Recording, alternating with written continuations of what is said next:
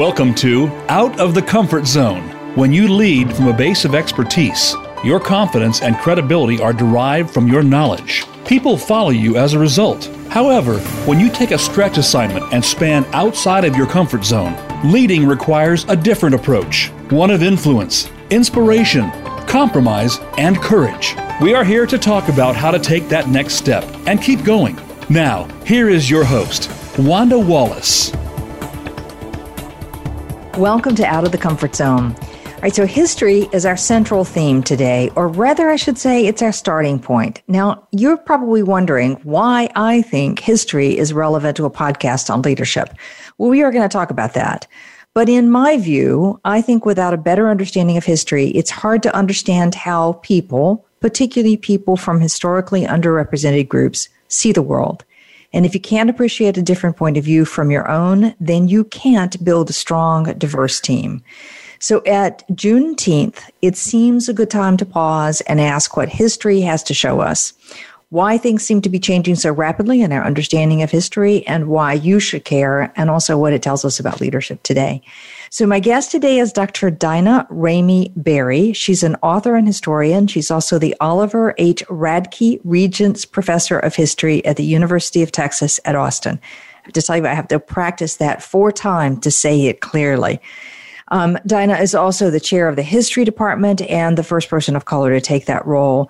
And she is a scholar of the enslaved and a specialist on gender and slavery, as well as on Black women's history in the United States.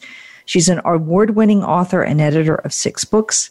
And her most recent publication, co-authored with Kelly Nicole Gross, is called A Black Woman's History of the United States. And it's an empowering testament to Black women's ability to build communities in the face of oppression and their continued resistance to systemic racism and sexism. I get the name of your title, professorship title correctly, and I can't get the rest of the words straight. At any rate, Professor Berry did her MBA and PhD work, not MBA, her BA and MA and PhD work in African American Studies and U.S. History at University of California at Los Angeles. Daina, Dr. Berry, welcome to the show. Thank you so much for having me. It's a pleasure to be here. It's a pleasure. I appreciate it. And I know some of the things that are on your plate, so I'm even more grateful about your taking time to do this. So let's talk about why this topic matters to you. Why does history of the enslaved matter to you? And more importantly, what's the question you've been trying to answer in your work? Well, first, I think people don't know in general. The larger American and world population doesn't know that much about enslaved people. They might have heard about the institution of slavery. They might have learned about Greek and Roman forms of slavery. They might have heard about the African slave trade. But they don't always know about how people manage to survive and live in enslavement. And so for me, as an African American and someone who grew up trying to figure out where I sat with this history, I learned as I went through education that it's not a history that is something that we're necessarily proud of, but it's a really important history to understand world history. It's a way for us to understand how different groups of people came into contact with one another and how we've managed to survive and thrive and build nations out of this really, really rough contact, for lack of a better word. Okay. You almost sound like a psychologist to me, not a historian, when you say I want to look at the lives of enslaved people and how they managed to survive and continue to live and carry on and raise families and all the other things while being enslaved. That's a pretty powerful statement and strikes me as also highly relevant as we think about how to build resilient communities. Well, I think it's interesting that you caught the psychology behind that, because I struggled as a young child to talk about it, and in school settings, I was always sort of singled out, and people teased me about my race. And so I wasn't sure in my early childhood what to do with this history. And my parents always taught me to be proud of where I came from, and they taught me about African history and different nations and different countries in Africa and the peoples and their culture and the language and all their contributions. But that wasn't material that I was learning in school. And so I think I went through this period of my own growth and becoming comfortable with the topic and realizing that there is so much rich lessons of life about the people, when you study the people in this institution, that I think we can all learn from. And it's still a stain on many nations' history, but it's such a wonderful way to learn about the resilience of the human spirit. And I think that's why you're hearing that psychological piece there. I can see that. And when you're studying somebody who's been enslaved and you're talking about their experiences, I can imagine it's a very powerful influence. Can I ask, I know we're going to talk about this later, but you said as a child that there was this contrast between what was happening at school and what you were learning at school, and people teasing you at school and sort of knowing where you fit in that version of history, or that component of history, I should say, and then the contrast with what your parents were also teaching you at home. Can you say a little bit more about that experience? Yeah, well, we're talking about experiences where people were asking me questions about why the palms of my hands were white, but the rest of my body was black. Mm-hmm. Why the whites of my eyeballs looked very bright. Why they couldn't see my pupil because my irises were so dark. Wanting to touch my hair and wondering why the texture, why it felt differently. And, so those are things like I was a curiosity. Mm-hmm. And at home and in my community and the people that I knew and loved and my family, I was just who I was. We were all who we were. I never knew that there was something so different about me until I went into these other settings. Right. And I think the piece that really strikes me and why I mentioned the stuff about slavery earlier is that enslaved people lived through much worse than what I just described. Mm-hmm. They survived it. Many of them survived it, not all, but many of them survived it, and they still were whole human beings. And I think for me, I actually gained strength from reading these stories. It's not something that it's a depressing history, but it's not always. The stories in there are not always depressing. Some of them are motivating and encouraging and show you great strength or wit, or you see the wisdom of enslaved people, the humor in enslaved people. And all of that is what I draw from now. And I think that's where I learned to embrace the history and not think about myself in a way that other people were othering me and thinking that I was so different and there was something wrong with me. That's where that piece comes in. Right. I get this. I should say that you've just published, an article that I read today on the soul's value.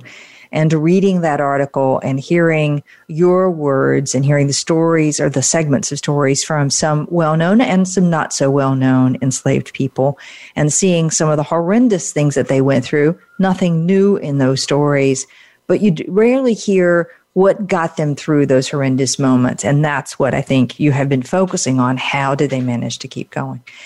All right, so let me backtrack for a moment. I said at the beginning that I thought if you didn't understand a little bit about history, you had a hard time understanding where people came from. So why do you think leaders, especially business leaders today around the world, not just in the U.S., should care about history? Well, one, it gives us a context to understand where we are, and history allows us to understand a foundation of experiences that people are coming into. So if you're interacting with business leaders from other countries, other institutions, other cultures, mm-hmm. there's a history that is their foundation. And if you don't understand that foundation, and if you don't know anything about it, you might make cultural missteps, or you might misunderstand one another because of that. And so I think this is really a question about cultural competency, is understanding where people come from and about the history. And it doesn't mean that we have to be experts in world history and know everything about every culture. But I'm saying if you're hiring people, and learn about their culture, learn about their institutions, learn about their traditions, and that will allow you to learn about the people you work with in other ways, as opposed to making assumptions about things that you might have seen in the media or popular culture.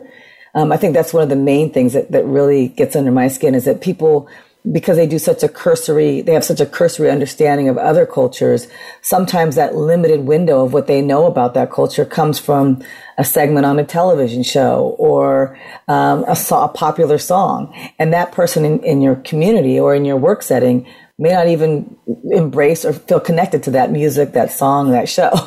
So that's one of the things that I think is really interesting. It's we're seeing a bit of that coming out, particularly now among the Asian American group. There's not like that's a monolith either, but talking about the ways in which Asians have been depicted in American folklore, U.S. folklore, and TV shows, and they're always in some of the goofiest kind of positions. And I'm not even talking about the historical ways in which we've represented them as unintelligent and various other characteristics that has been in the popular media. I'm just talking about TV shows and the roles that they're always playing. And you can imagine that, that isn't who I am or what I'm about or what my friends are about. And my culture is much richer than that. Absolutely. Stereotypes. So I like your idea, particularly as people think about having a global team and trying to connect with members in that global team to know a bit more about the traditions, the stories, the history. And it's an easy question to ask because it isn't, tell me what I should and shouldn't do around you. It's a much gentler, tell me about your traditions. Tell me about your favorite stories, your folklore. Those can be very interesting conversations to have with the team.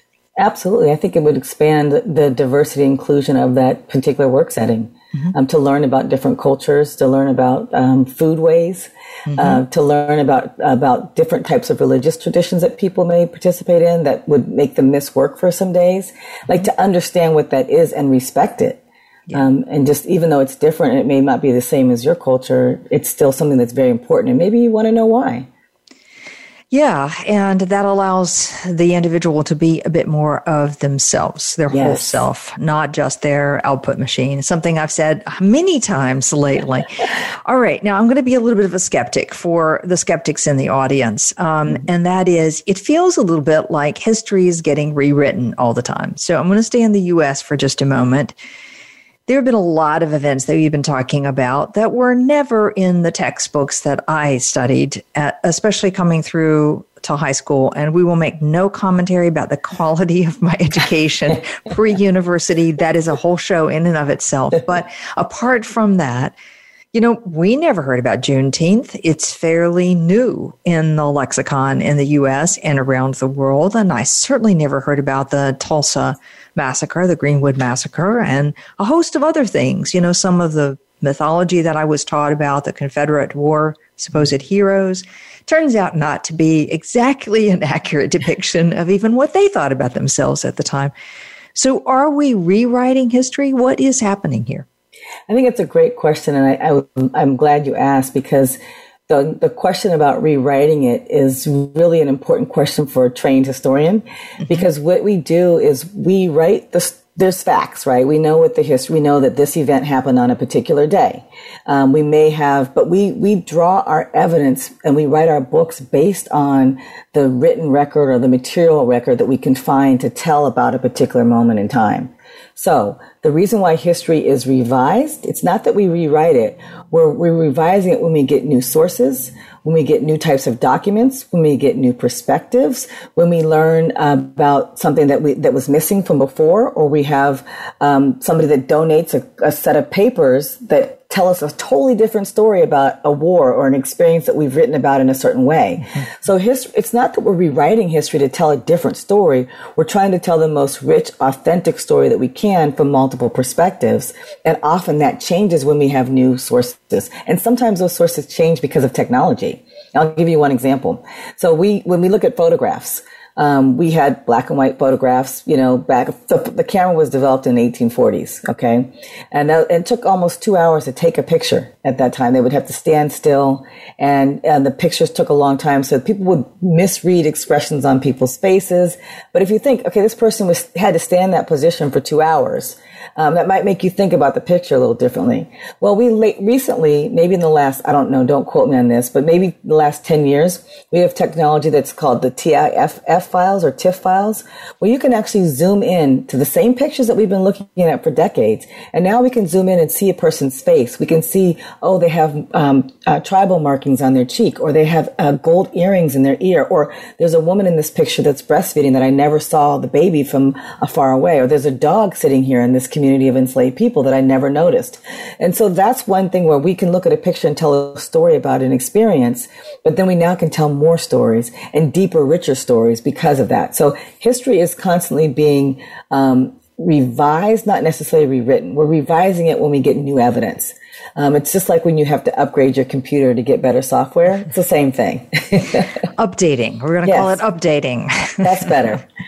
That's absolutely right. Whatever a software word, we should figure that one in there. Now, you've been involved in some of this, particularly at Texas. Do you want to talk about what you've been involved in and why you think this is so important?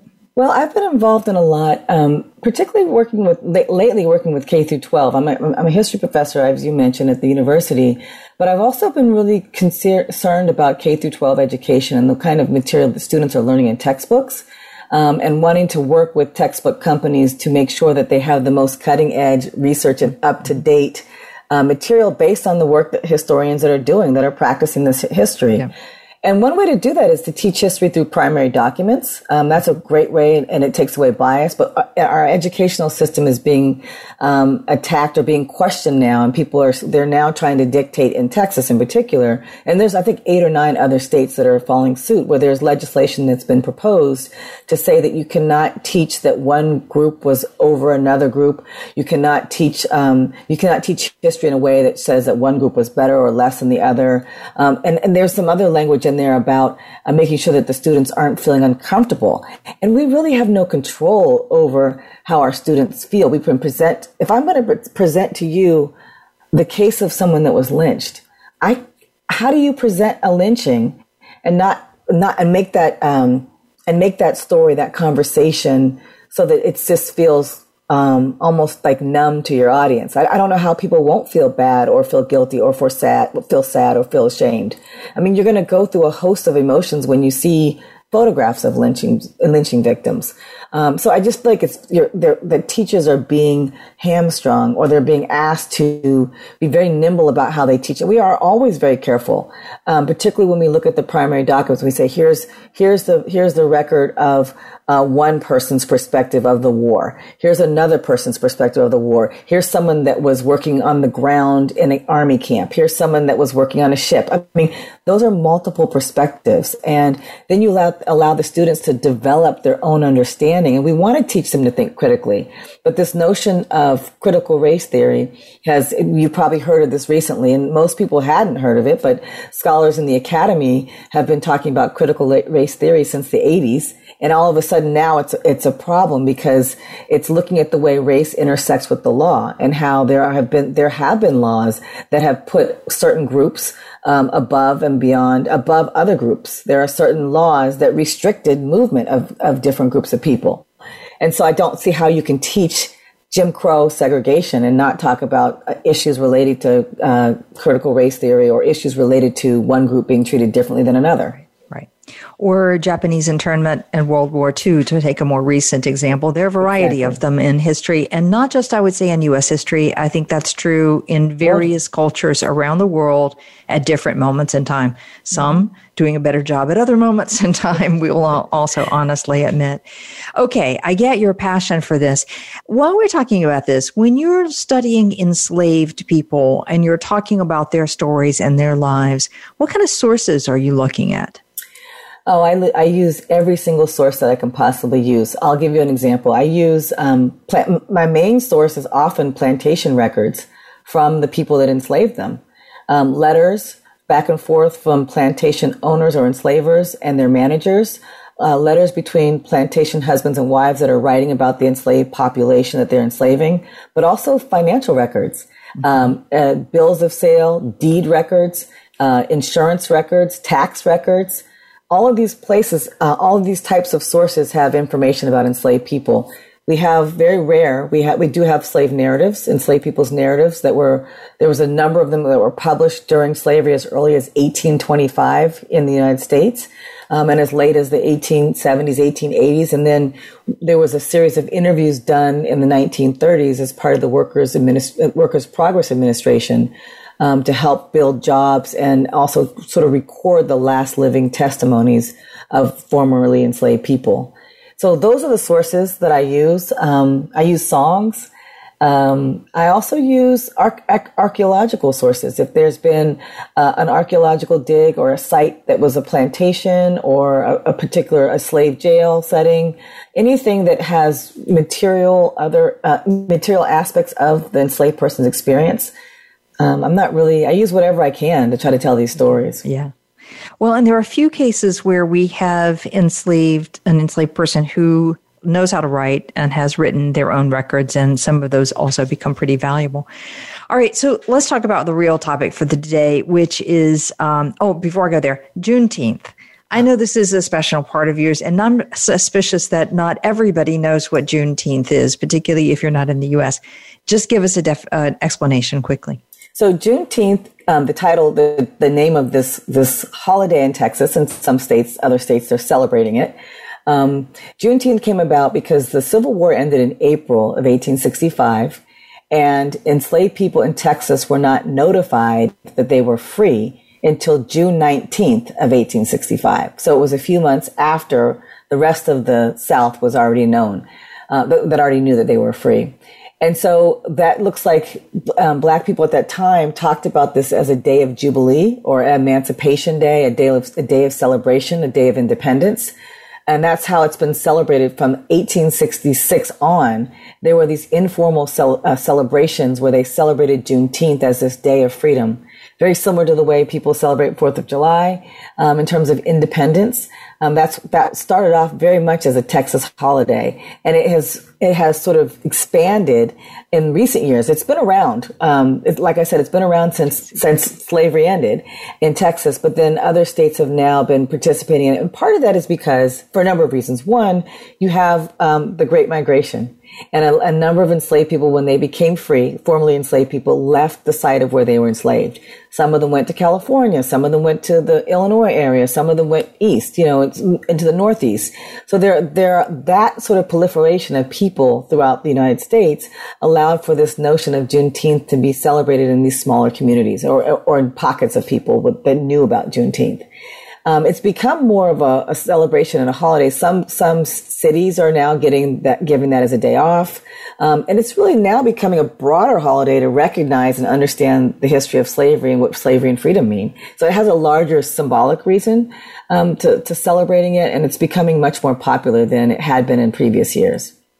I love that we have a July 4th that we celebrate in the U.S., not around the world, I might add, around, freedom and independence. But we have this one 2 weeks before that on Juneteenth. Mm-hmm. That is a different version of freedom. Okay, I want to shift now to talk about your real theme, which is about the humanity. Mm-hmm. And the human experience, and what you see from all of these enslaved people that you have studied, and particularly women. Take that anywhere you want to go. What have you learned? Oh, I've learned that enslaved people had those that could survive and had the mental capacity to push forward, to live, that had the desire to live and to see freedom one day. Those people I learned so much about how they cope with difficult times, how they manage to continue to live on and have this piece of hope in their spirit, have something deep in their soul, which I call their soul value, that carried them forward through very, very, very difficult and dark times, to the point where some of them were beaten near to death. And there was something just deep down in their soul that kept them alive to think that I can get through this, and on the other side of this is freedom. And they live for that. And that right there alone is just one of the most powerful lessons for me as a scholar that I've learned from enslaved people. I also learned that they were very resourceful. There's a whole history of enslaved people who I refer to as they self-liberated. They liberated themselves. And I'm writing a piece about this for the Atlantic that'll be out around June 19th. And they liberated themselves, and they did so without necessarily waiting for some institutional organization or a proclamation. They found ways to escape. They lived in caves. They lived in small communities. They lived in the swamps, the Dismal Swamp area of North Carolina and Virginia. And they would go to these places and they would live in isolation.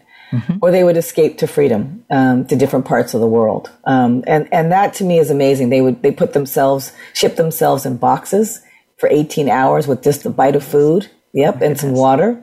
They changed their gender appearance by, looking at a female turns to a male for this particular escape. They crossed racial boundaries. They passed for white, cut their hair off and escape to freedom. And so I think that there's just so much about the resilience of the human spirit that comes in these stories that I find very motivating, and also just a way for us to think about how we treat one another and how we can deal with difficult times. Right. I want to come back to what you said at the very beginning. My understanding, and correct me if I'm incorrect about this one, is that some people who were enslaved held on to the sense of hope and believed that they were living for one day a sense of freedom, regardless what that freedom actually looked like. And it gave their sense of their soul was something that could not be broken. Absolutely. Other people could not hold on to that sense of hope and fell into despair. And, I know that some of the writings describe them as walking around sort of almost like a zombie-like. It's an interesting parallel to our modern day zombie concept. And so much as killed themselves or killed their children or just died, just wasted away. When you look at the differences between those two sets of people, are there any particular characteristics or behaviors or patterns that help you live on the positive side as opposed to live on the negative side? And I'll tell you why I asked that in just a moment. Wow, that's a tough question, Wanda. So you're saying, is there a characteristic on those that are on one side or the other? Or behavior? Is it, what is it? Can you say what's going to flip one person from the other, one side to the other? No, you cannot. And that's why I actually left room for that. So much of the scholarship in my field of slavery studies, world slavery studies, focus on the despair, the depression, the melancholy, the death of people, of enslaved people, of them not surviving, of them being in a childlike state, of them being in a stupor, just being, non-existent but physically alive. And I kept trying to understand, like as a reader, as a person who was trying to digest this work, I kept trying to understand, well, what about all the people that had that glass half full attitude, which is, admittedly, that's where I am. I'm half full. I'm always half full. And so I was trying to understand, well, where are the people like me? Like, how would I don't like to think about how I would live. I tell my students, don't think about what I would do at that time. Don't even try to do that. But let's just study the records and the people, and let's try to understand that. So what I have seen, I can tell you the patterns I've seen. I have seen some that fall into despair because it's just one heartbreak, one sale, one separation, one death, or one beating after another, and they just get to a point where they break. And I think it's like only in your individual soul that you know how far, as you're experiencing it, how far you can handle. And maybe you don't. Maybe you're taken to the depth so low that you're not sure what's going to happen. And I've heard testimony and read stories where enslaved people thought, I know I was on the brink of death. Or I was one breath away from death, but they lived to tell it, or I was one breath away from death, and I decided that I will never again allow myself to be beaten like that. That is something. There's something there. I don't know, and I've been researching this and trying to write about this for decades, and that's where I am right now is this concept of the soul value, and I think that those folks that are able to pull themselves out. For whatever, sometimes they might be motivated. Sometimes they might have witnessed something and they didn't want that to be them. Or they had a partner that ran away, that liberated themselves and without them. And they thought, okay, I'm going to do whatever I can to get to where they are so we can be free together. I'm going to get to where we can have a family in freedom, where we can give birth in freedom, where we can get married in freedom.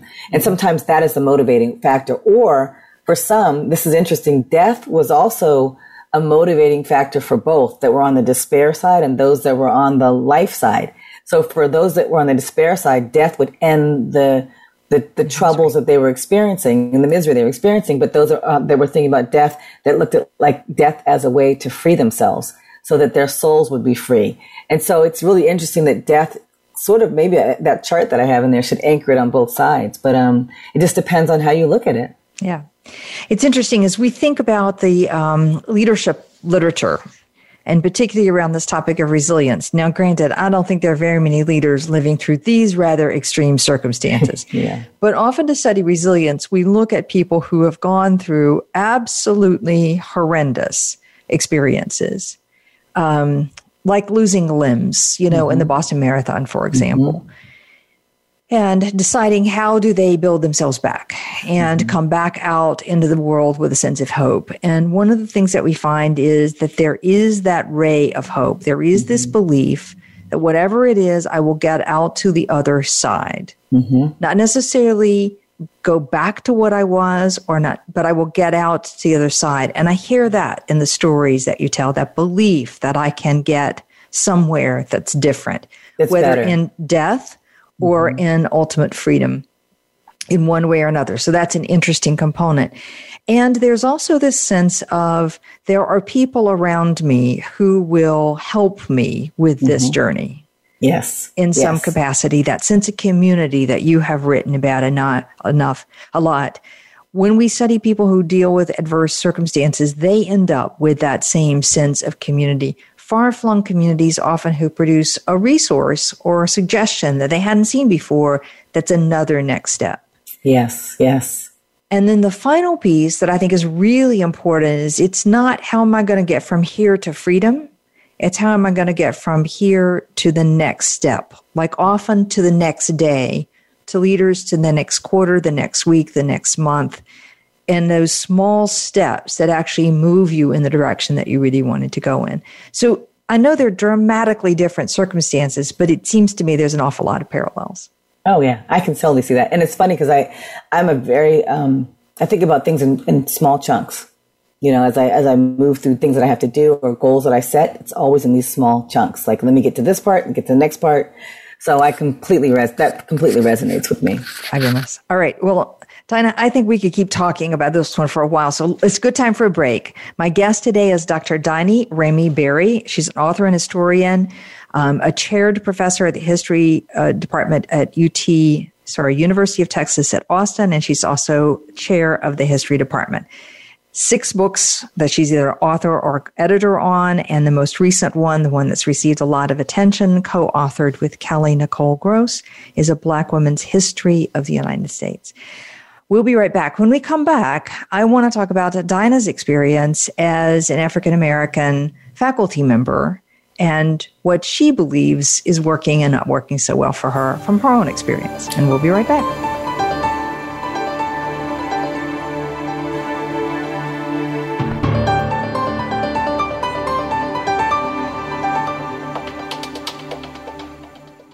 If you want more information on the articles, books, coaching, and seminars we offer, go to our website at www.leadership-forum.com. You're sure to find some helpful links, videos, and more to help you create a winning strategy for your organization. Leadership Forum, helping organizations get it and keep it. If you want more information on the articles, books, coaching, and seminars we offer, go to our website at www.leadershipforuminc.com. You're sure to find some helpful links, videos, and more to help you create a winning strategy for your organization. Leadership Forum, Inc., helping organizations get it and keep it. Hi, I'm Wanda Wallace, host of Out of the Comfort Zone. We have some amazing guests with some incredibly good ideas about how to take your leadership to the next level.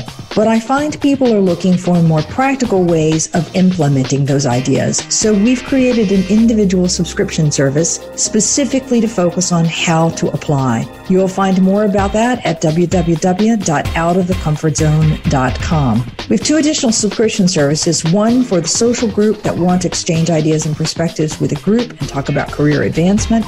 And we have a master's level for people who want to take a deeper dive, all on outofthecomfortzone.com. We hope you'll join us. This is Wanda Wallace, host of Out of the Comfort Zone. Do you find yourself in a role where your team knows more than you know? Are you struggling to see how you now add value? For years, I've coached leaders who have moved beyond the comfort zone of their expertise and have developed a methodology to help them make the leap and go on to do more. All of those tips are now packed into my new book, You Can't Know It All. Visit our website at leadership-forum.com or tune in to Out of the Comfort Zone for more insight. When it comes to business, you'll find the experts here. Voice America Business Network.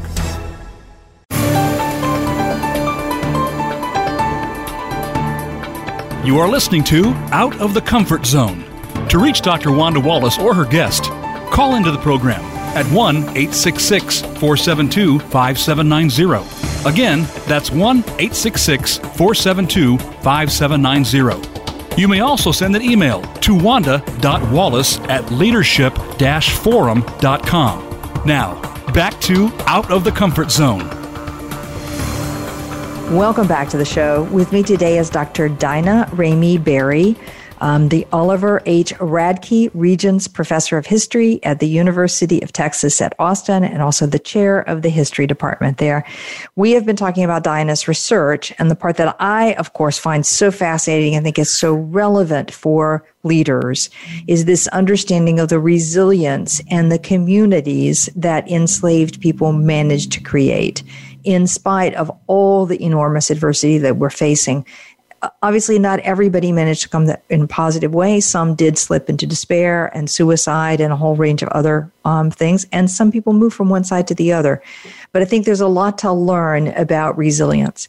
I also love Daina's statement at the very beginning that history, meaning understanding traditions, practices, stories, food preparation, all that's around that is a great way of connecting with people who are from a different culture from you, particularly as we're thinking about global teams. So it makes me think about, again, the understandings we carry with us into the world based on our historical context.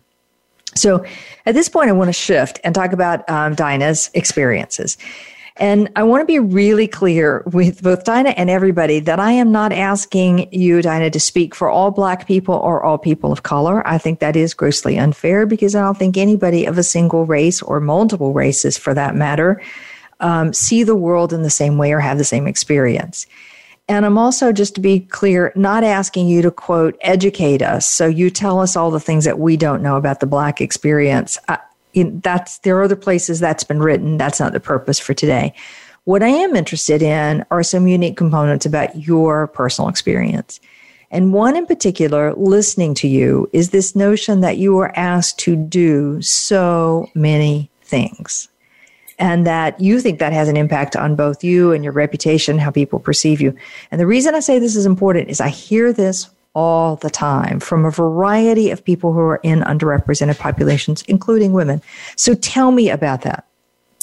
Well, I think, thank you for asking the question, first of all. That's something that's very common, as you mentioned, for many women of color faculty members that I know of, and also women in business. I've seen this with a number of my colleagues and friends who are in corporate America.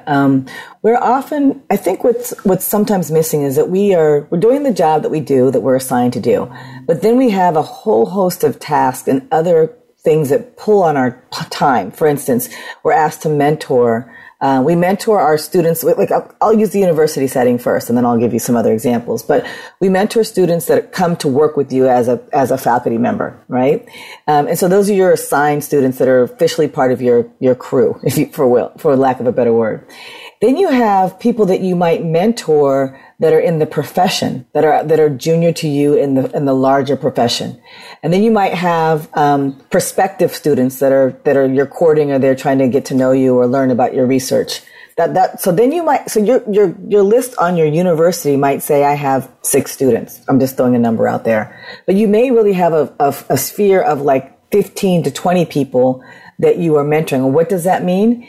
It means that you're writing letters of recommendation for more than the people that you might assume as a coworker of theirs that they're writing for. You might not recognize that, and this is that they're writing for, 12 or 15 more people than you imagine them to write for.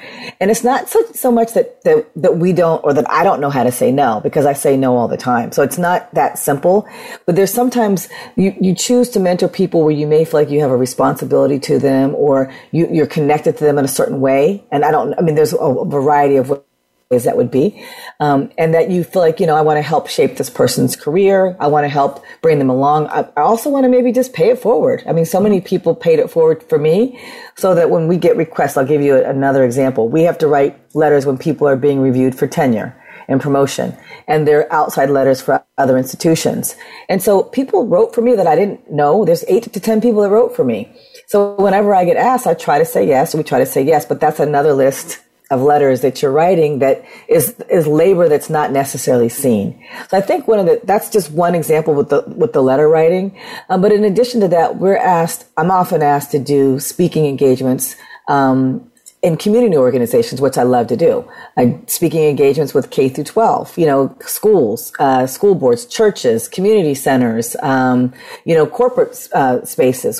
So we have a whole host of other speaking engagements outside of the regular responsibilities that you have. And so there's a constant pull in multiple directions. I feel like if I had to think of one animal to represent, particularly, I'll speak for my community, women of color, in any field, I would say we have 8 arms. Or people assume we have 8 arms. We're like an octopus. We have all these tentacles, and there's all kinds of things pulling on each of those tentacles. And so sometimes you might see one of your coworkers in a meeting and you're expecting them to speak up or to say something, and that might not be a dialogue or a battle that they choose to fight that day.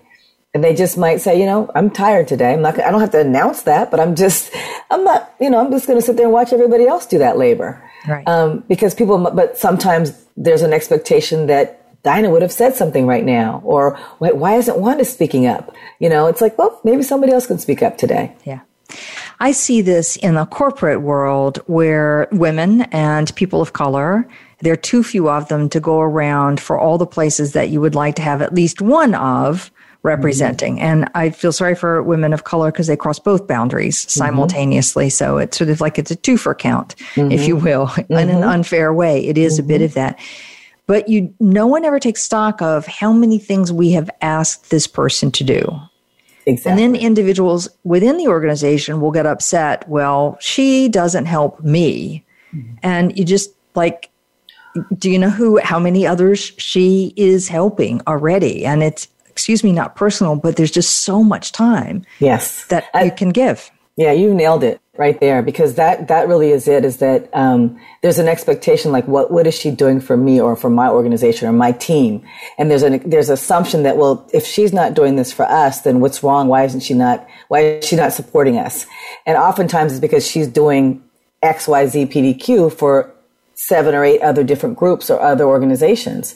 And so that's really a challenge. That's a really huge challenge for women. And I don't want to say it's just women of color, like you said, many groups of people, but I would say that it most affects women of color from my experience, but I'm a woman of color, so. Fair enough. I think it affects men of color as well. I think anytime you're in that very small minority and we want to put you in everything under the sun, we just don't stop to take stock of what are you already committed to and how much time extra is it. And that's something that a leader can help with if they'll tune into it.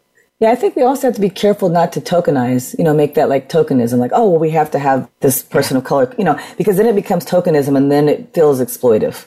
Right. From the perspective of the person of color. That I think we have to really be careful on.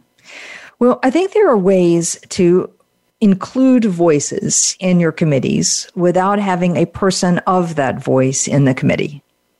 So you can do surveys, you can invite guests, there's a whole range of things that you could do to make sure the multitude of voices you need to hear are represented for that committee, rather than making sure we have one of every one of the voices in order to hear what needs to be heard. So, as if every single voice was identical for every other group that they were with. Exactly. Okay, now, I want to move to a second thing that I know you care deeply about, and that is the title, Dr. Daina, Berry.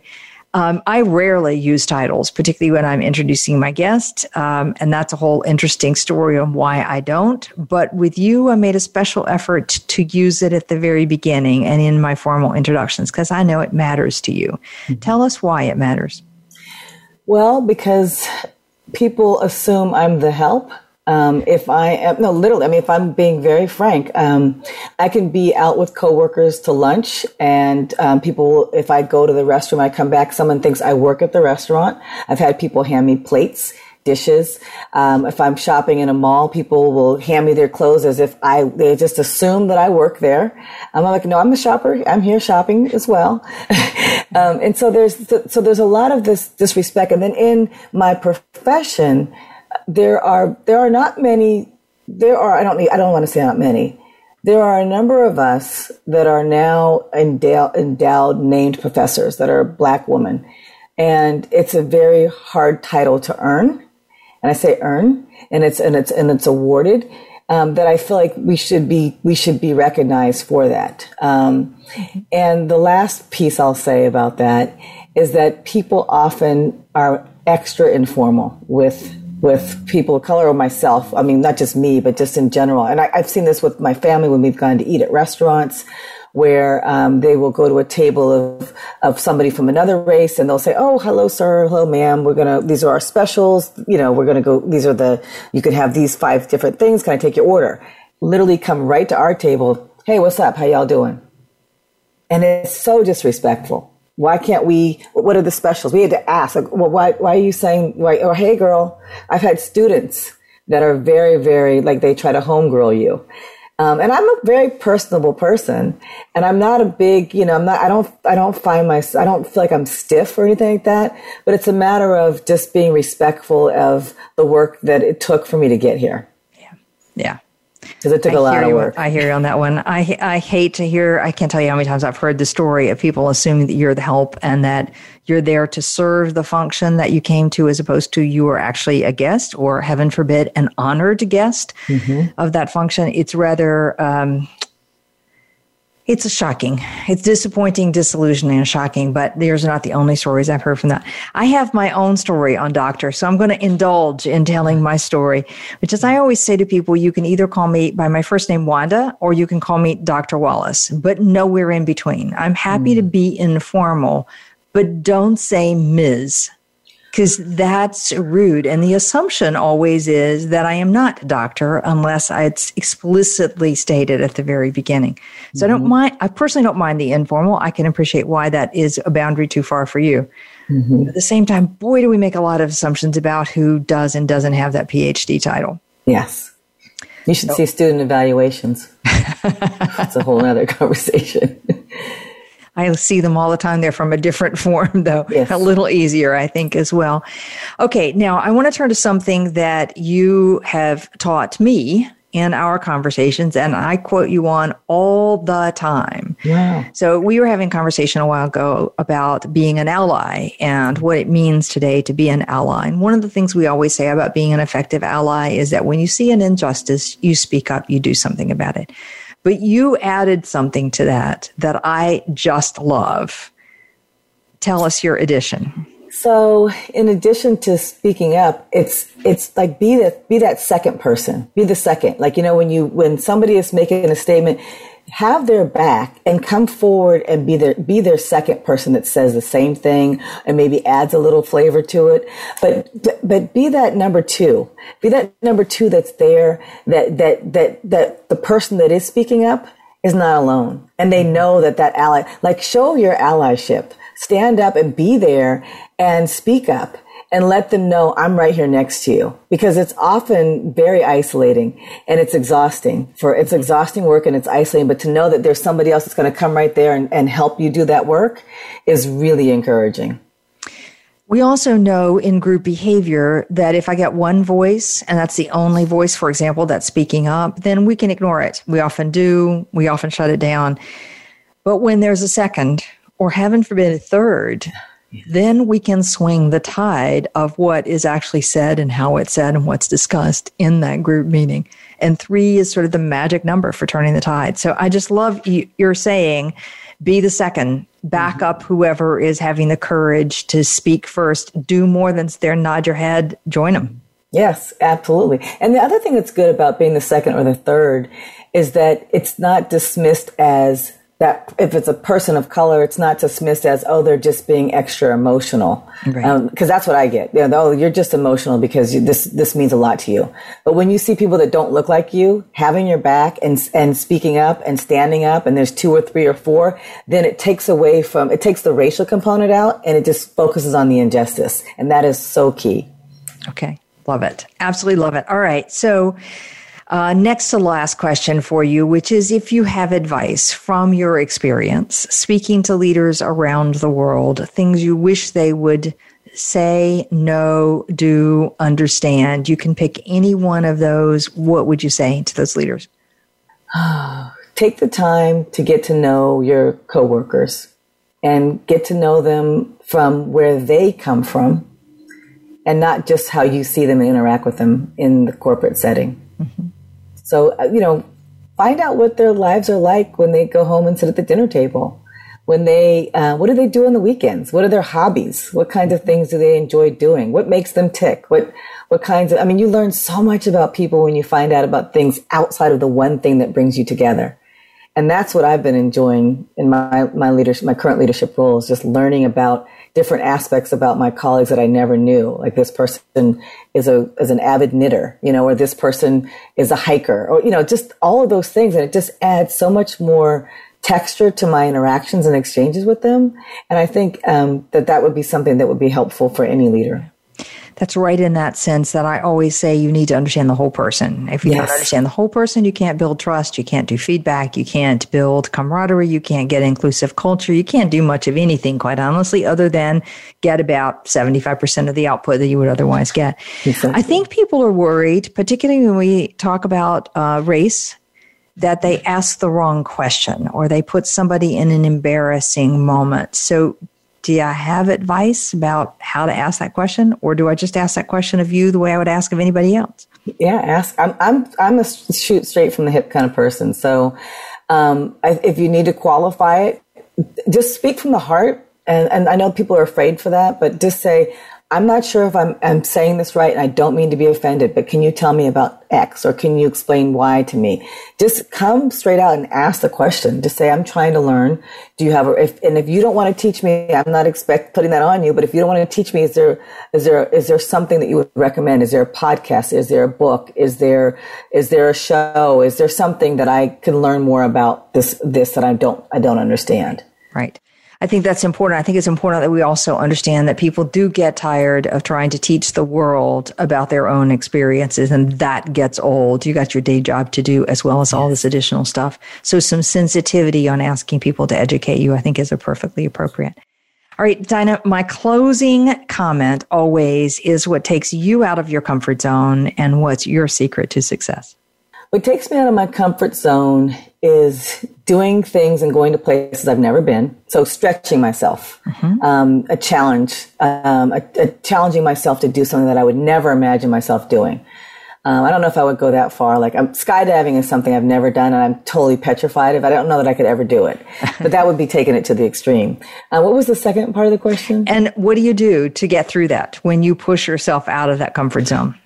I have this little encouraging chant that I say to myself. Right. I was a college athlete, a Division I track and field athlete, and so I'm very good at competing with myself. So I always just say, "You can do this, D. You can do this," and I just chant that. "You can do this, D. You can do this," or "You got this." I just keep saying that to myself while I'm doing that thing that I'm doing, and so I'm kind of like my own coach, just kind of whispering in my ear that you can do it. Just take it one step at a time, and you'll get better each time that you keep practicing it. You will be happy to know that I have heard that exact phrase from any number of senior leaders who talk themselves into a situation where they're now doing something. They're confronting a client, for example. They're making a presentation, and they're insanely nervous about it.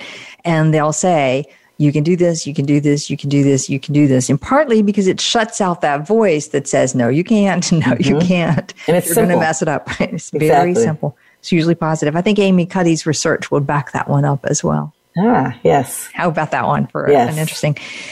Daina, a fascinating, full-ranging conversation on a whole host of topics. I think the part that I take the most inspiration from, is the right word, is to think about, to hear about, to even read about the resilience, the community building, the resourcefulness, the reaching out to back each other up that exist among the enslaved community, whether that was just surviving day to day, feeding, taking care of kids, seeking freedom, whatever it was, that is something we should all tune in more to. Yes. So thank you. I think that's really powerful. And I'm glad you're out there doing the research so we can all hear those stories. Thank you. My guest today, Dr. Daina Ramey Berry, author and historian, chaired professor at the History Department at University of Texas in Austin. She is also the chair of that department. Book I highly recommend from her is called A Black Woman's History of the United States. And I encourage you to Google the phrase soul value, and you'll come up with all sorts of interesting articles about exactly what that means. Daina, thanks again. Thank you so much for having me. Join us next week for more wisdom and getting out of your comfort zone. And do check out our new subscription options at outofthecomfortzone.com. And if you like this podcast, please like us on whatever place you listen to. We'll see you next week. Thank you for joining us today. Tune in for another edition next week with Dr. Wanda Wallace on the Voice America Business Channel. Reach outside your comfort zone this week.